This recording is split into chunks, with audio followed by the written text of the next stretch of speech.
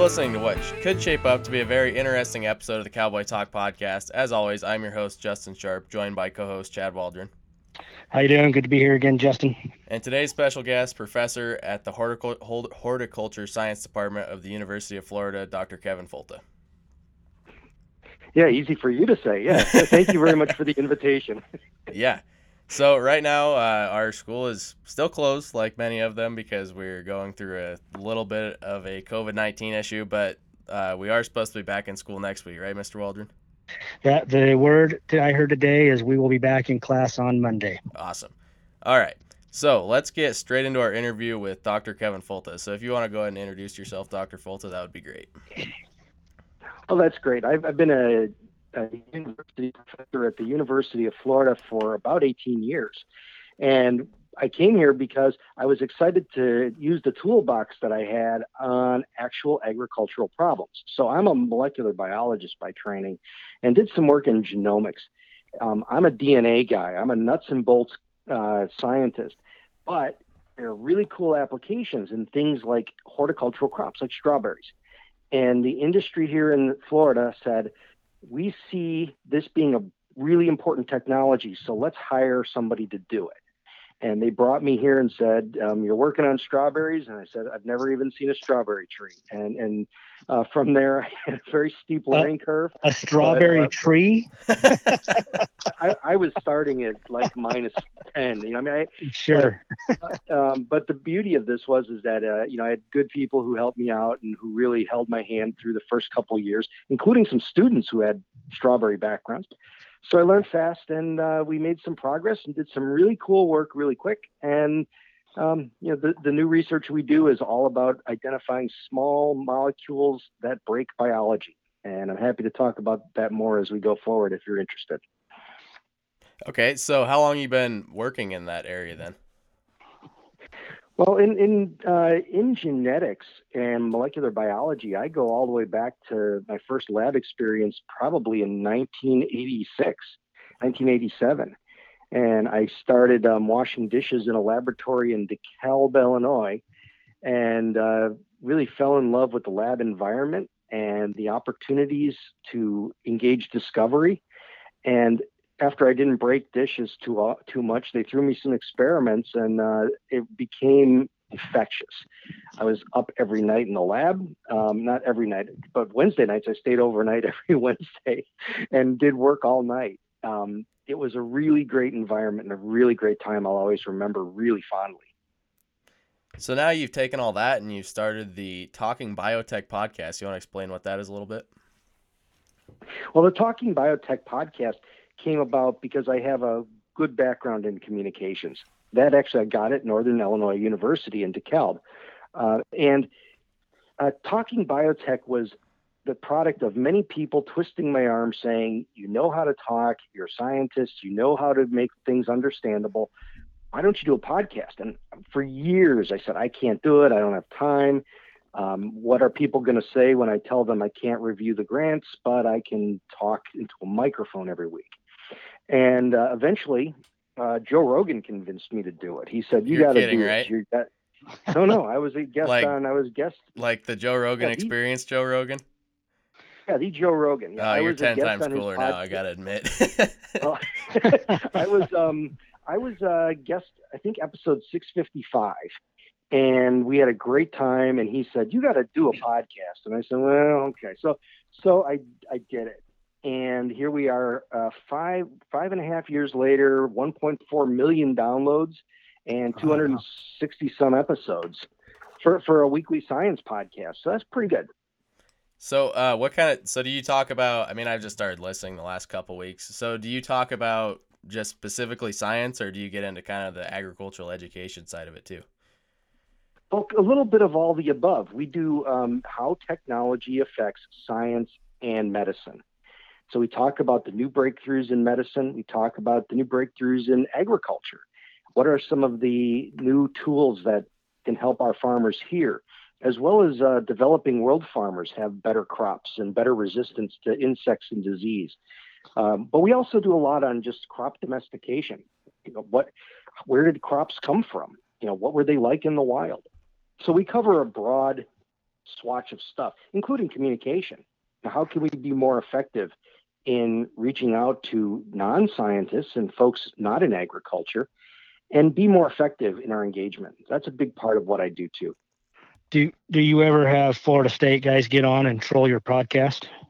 I wish. No, I'm not. The thing about Florida State is that they've got some outstanding plant scientists there, and I don't get to hang with them nearly enough. And I don't know if it's because I'm from smelly University of Florida or if it's something else. But I'm excited to be in a state where we have so many outstanding schools, and I think it's in beautiful weather year round. So no complaints. Right. Yeah, probably the big rivalry, I guess, would just be between the football teams with Miami and Florida and Florida State. Yeah, UCF is the other one. You got a lot of them in that state. I didn't realize that. Yeah, there's a lot of really good football in the state of Florida, and unfortunately, I don't consume any of it. So one of the things that actually got my attention in your podcast was episode 242, titled "The Klamath Basin Water Crisis," which is actually about 2 hours south of us, and then from there down. So in that episode, you talked a little about how farmers are getting, not necessarily, well, in that case, they're getting pretty hurt, but you talked about how farmers are getting hurt by the Endangered Species Act and things like that, and the taking out of dams. So do you want to elaborate on that a little bit and what you talked about in that episode? Well, this episode was a really important one because it talks about these balances that we have to achieve between protecting our natural resources and protecting the way of lives for farmers who are producers in those areas. And the Klamath Basin, starts up at a lake that has some endangered species of suckers, so some endangered fish that are protected. And because of that, the amount of water that has been allowed to be released into the river system is being constricted to the point where farmers are not necessarily ensured they'll get what they need to take care of their crops from beginning to end. And these are farmers who were granted land after World War II, coming back from war, that they were young men who were granted the space to start their farms and homesteads and start their families. And here we are a few generations later on that same space where these same farms on very productive agricultural land is finding itself at a battle with natural resources over water. The very fact that you know about Klamath Falls out from Oregon and you're all the way in Florida is kind of alarming, that this issue is such a problem and such a national. It's an issue on the national level now. Well, I made the point when we had our state senator Dennis Linthicum on last week, and we were talking about this quite a bit. And I made the point that if this does go through, and I mean, if farmers do get like permanently affected in the area by this thing, then I mean, it could go national. That precedent could set everywhere. Well, and this is a very important point because I think that it's a microcosm of something that's setting up to occur on a much bigger scale nationwide. Water is a valuable resource, and there's not enough of it. And look what's happening in California, with the Central Valley and its incredible thirst for water. We have put agriculture in deserts because water was abundant. And now as we protect endangered species, as more water is diverted to urban areas, as we failed to take on these issues with production of desalination plants, like Israel is a model for how you can have agriculture in a desert. We needed to do that, and we didn't. So I think this is it's a looming crisis, but I think there are looming solutions if we are excited to take them on. So you've mentioned DeKalb several times, and when I was in college, we did a lot of research with corn and even alfalfa seeds. And is that what you're talking about when you say DeKalb? You came from DeKalb, Illinois? Yeah, DeKalb, Illinois. Yeah, it was the home of DeKalb Genetics at one time. Okay. It still has something there with DeKalb Genetics, but yeah, that's the place that had the flying corn on all the rows as you drive through the Midwest. Okay. So what is your opinion on the use of GMOs in agriculture and the food industry abroad? Because, I mean, you've got a pretty extensive history in that in the mainstream media and in general. Well, I look at genetic engineering as one more tool that we can use to improve plants. I'm very excited about how we're able to breed and genetically improve plants just with traditional breeding. It's fantastic that you can take something that's a wild species and through human manipulation of its genetics, just by plant sex, make huge strides and improvements.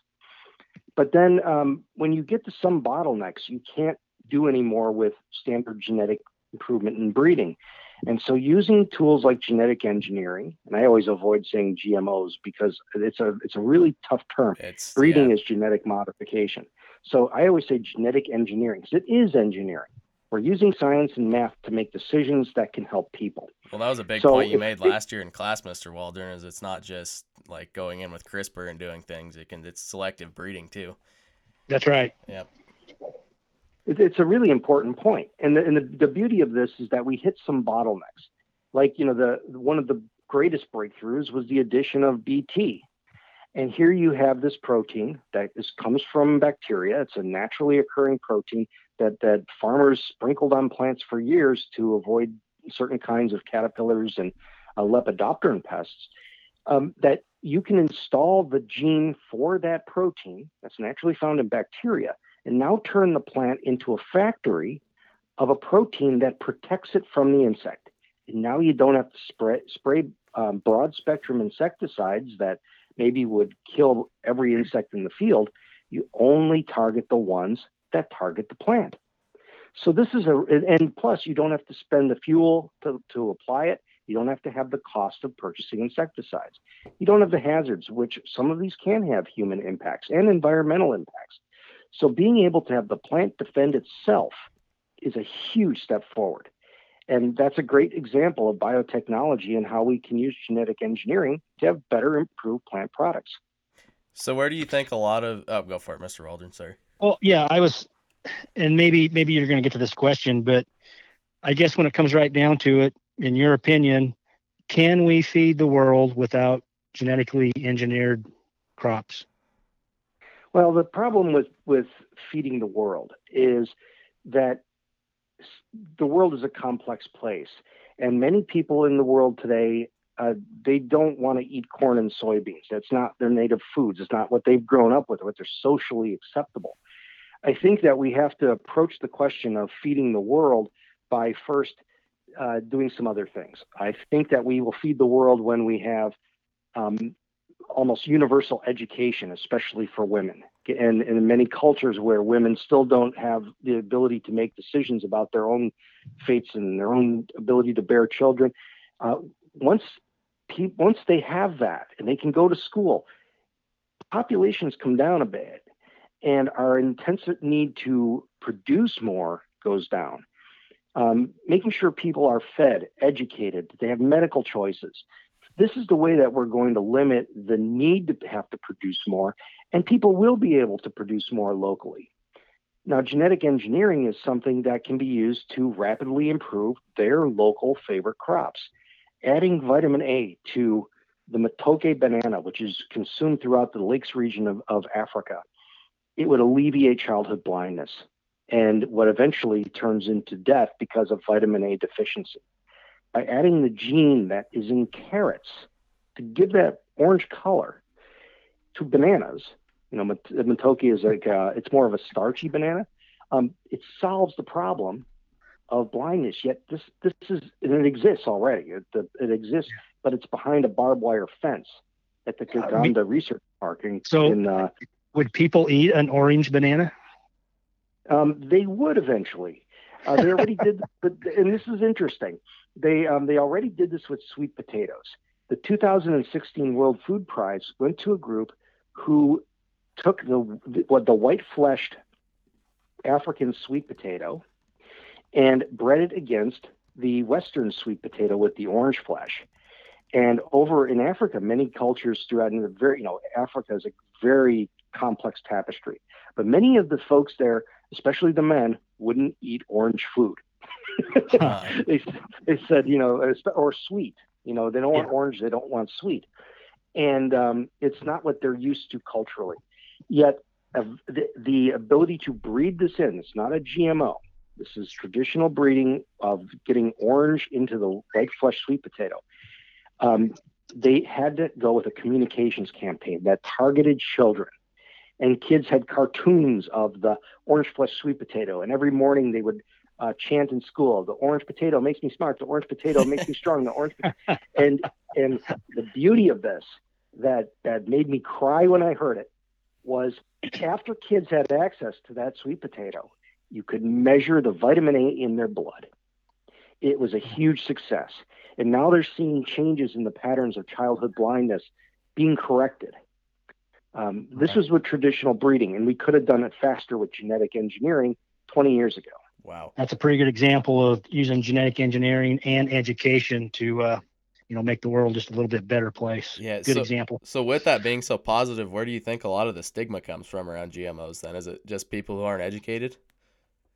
No, it's I don't know that it's people who aren't educated, because some of the most vicious resistance comes from people who are quite educated. Unfortunately, they're misinformed, or they don't appreciate the problems we can solve. The other problem is that a lot of people who are against the technology are not necessarily too worried about DNA and proteins and the things in the food. They're more opposed to large multinational companies that have backgrounds in chemistry that maybe are associated with things like Superfund sites and indiscriminate use, ecological disasters, because they are. Their backgrounds are not very good.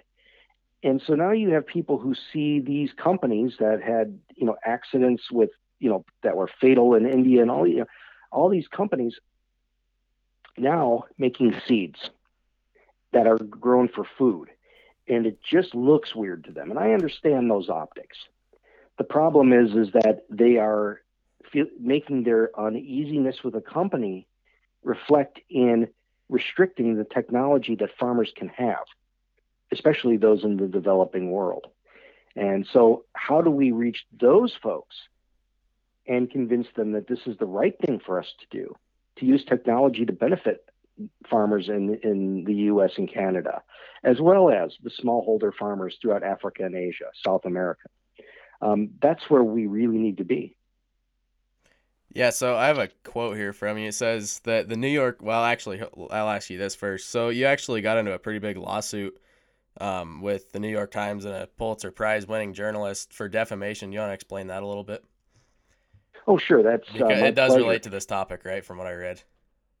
No, absolutely. Okay. Years ago. So in 2014, I got a funny email that said, we want all your emails. And I said, oh, well, my emails. Okay, sure, whatever.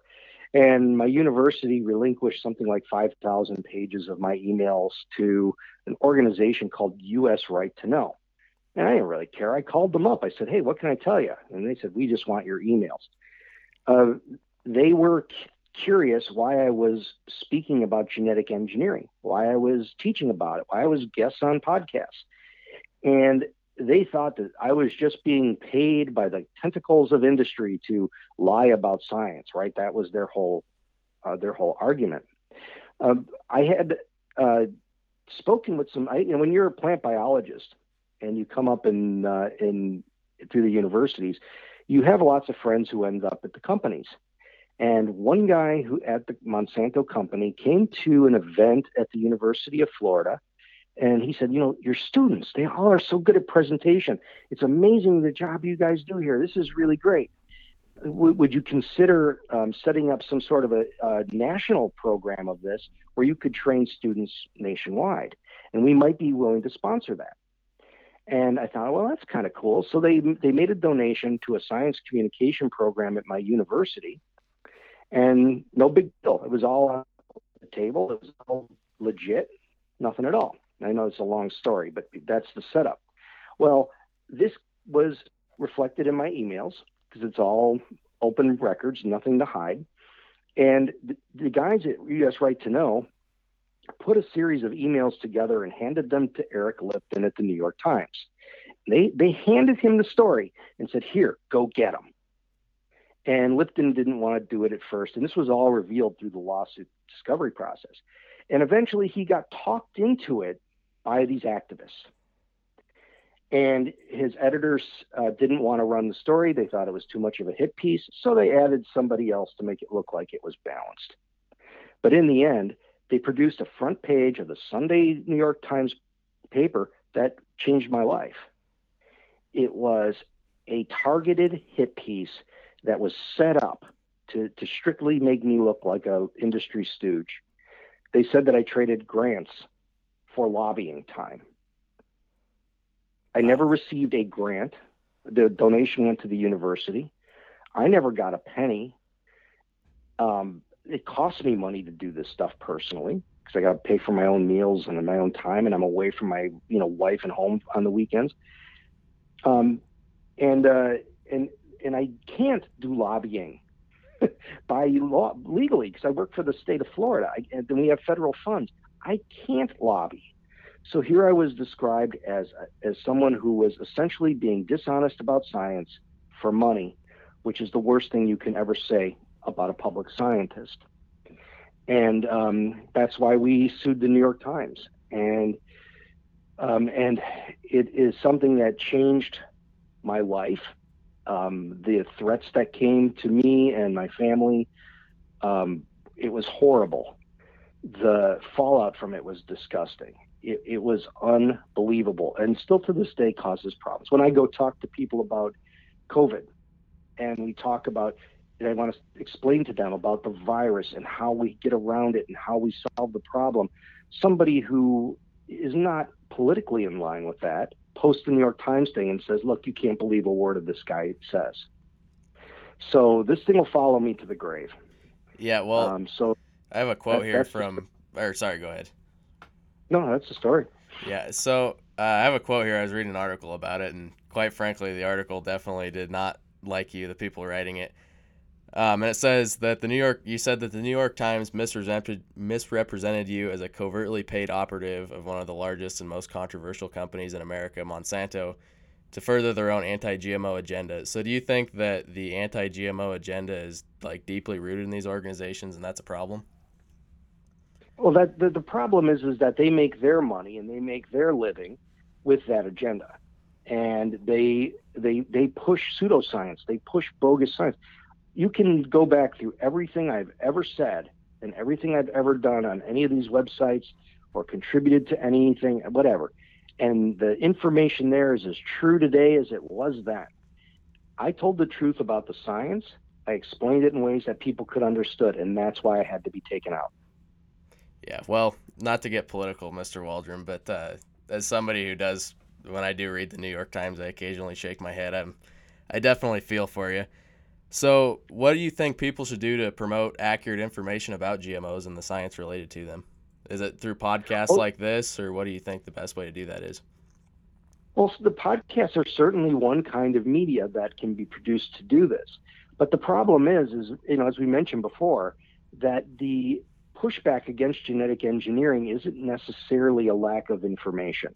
We've been informing people about this for a long time. And that was my, modus operandi for, a decade was, let me give you more information. You'll love this. And really what it was, I was swinging and missing. People don't understand the good things that we can do with technology. And so nowadays, when I talk to someone about genetic engineering, I don't talk about Roundup Ready corn and soybeans. I talk about Victoria Gray. Victoria Gray is a mother of four who suffered with sickle cell disease her entire life, who because of genetic engineering has new bone marrow and is cured. She's the first person cured of this debilitating disease that affects primarily African Americans or people of African descent, wherever they are. And that is how we change this equation. People don't get excited about crops and stuff like that, but they can relate to someone having technology help them beat a debilitating disease. And that's how we started. Yeah. So you mentioned Joe Rogan earlier, and I think that's actually really cool because I'm a pretty big fan of his. But I know one thing that he says a lot, and it's not relating to this topic, but it's more relating to censorship. And in this case, it's more related to just information about the good side of GMOs compared to the bad side, that really the only way to combat bad speech is with more good speech. So I think that's a pretty good message you're putting out. Well, and it takes more people to do it. So, the podcast that you're doing, this is great that you put this kind of information out there. The problem is that the people who are against this have a couple things on their side. Their full-time job, 40 hours a week, is to target the technology and the people that teach it. They have great command of search engine optimization. They have splashy websites. They have lots of money. And, here I am trying to get money to put out the donuts at a talk and being framed as a secret agent of the biotechnology industry. I don't have the time to build a flashy website. I can barely do a podcast. So what it means is that we need to have more involvement from more people creating media in this space. Since we don't have the time and resources individually, we have to do it collectively. And the more stuff we have, the more stuff we produce, that's great. And then the more we share each other's work through social media, that's how we beat this problem. Yeah. Another question I have is, I think I can draw the comparison between like the nuclear power issue and this is, why do you think people cling to the bad stories related to GMOs and things like that compared to the good stories? Well, because it's easier to scare people than it is to educate them, right? Yeah. Fear is a really important emotion. It comes from the reptile brain. It's evolutionarily super important to us to find something that threatens us or our families and run the other way. But to convince people that a technology is good takes the executive function. You have to talk to the slow part of the brain in a way it wants to be talked to. And that's where we missed as scientists. We're too busy combating fear with facts, and it doesn't work. I've been telling you, Justin, I think everybody in the country needs to be required to take an introduction to ag class when they're freshmen, like you guys have to do. Maybe that would fix some of the problems. Yeah, if not a whole ag course. Yeah. Well, that would be really great because I'm married to a farmer. We sell at farmers markets on Saturdays, and the questions that I get from people are just insane. But it really exemplifies that here we are is part of your community, and they really don't know what happens in an agricultural setting. Well, I have a big poster hanging in the classroom that says we no longer need farmers because we can just go down to Safeway and buy our food. And that is a public perception. Yeah. Well, and that's the burden of abundance, right? That when everything comes too easy, all of a sudden people lose track of really where it comes from. And when I get chances to talk to kids, especially, I love talking about supply chains and how far that banana travels and how many people have to touch it to make it work and how long it has to hang on that tree in the boats and the storage facilities and to get it to you for 65 cents a pound, which is just blows me away that we can do that. It really is miraculous. But unfortunately, people don't appreciate it because it just comes too easy. Yeah. And I think that's one of the greatest things that organizations like National FFA do is getting kids involved with other things, but then teaching them that and the values associated with it. I totally agree. I absolutely love FFA kids. The ones we have here in Florida are amazing. I've gotten to work with quite a few over the years, and I'm always impressed by what FFA does for training of the next generation of students in agriculture. It's very exciting. Yep. Well, Mr. Waldron, do you have anything else to add? No, I think I'm good. Once again, I appreciate you coming on and talking to us, and I will know that I actually am one of the few people in Oregon that cheer for the Gators over all those other SEC schools and ACC schools. So good for you guys. Yeah. Any closing? Go for it. Beat up on Clemson and Alabama for us, will you? Well, I'll see what I can do about that. Yeah. No, I think the big take-home message is for more people to get excited about producing media around agriculture, even if it's just submitting articles or writing a blog. Do something. And if you don't want to produce media, you don't want to create content, share the content of good content producers. And I think what Justin's doing is a very good example of that. We have a small market here. It's kind of a school podcast, but it's starting to reach out. And I think all these small projects and communication projects like this will go a long way and make a difference. I think it's awesome, and I'm glad you're doing it now. And give me every link you can, and I will share this far and wide, because that's how it's all about how we amplify each other, right? Yeah. It takes me 2 seconds to click a link and share your product with other people. And if you get a few other shares out there, all of a sudden this thing starts to get some tentacles. It is really crazy how the power of one share, what that can do if another person that sees it shares it, and then it continues down a chain. But you see, the bad guys have that all figured out. And they are very adept at getting things shared and distributed through the tentacles of the interwebs. And we haven't gotten so good at that. We really need to be promoting the good work that other people are doing. So thank you very, very much for doing this, and thanks for the invitation. Yeah. Before we end here, how many downloads did you say you had on your podcast? It's going on 1.4 million. Wow. Congratulations. That's actually really amazing. Yeah, I can't believe it, because it's very strange to talk to a microphone, and you don't really imagine anyone really listening to it out there. But when you get the comments and you see the shares, and the weekend you can't get to it and don't do it, and people send you emails that are angry because they walk the dog and listen to the podcast, and where is it? It really shows that you are making an impact. And I'm just an idiot in an office with a microphone. And if I can do it, anybody can do it. So just create content. Someone out there will love to see it. Yeah. Well, with that, thank you, Dr. Kevin Folta, for coming on the podcast. We would love to have you back. And you have been listening to the Cowboy Talk podcast that can be found on Apple Podcasts, Spotify, Google Podcasts, and Podbean. Share this podcast. We just talked about it with any possible person that you can, any way you can, so that we can get more listeners, and go ahead and give it a 5-star rating on Apple Podcasts so that more people can find it organically. Thanks for listening. We'll talk to you next week.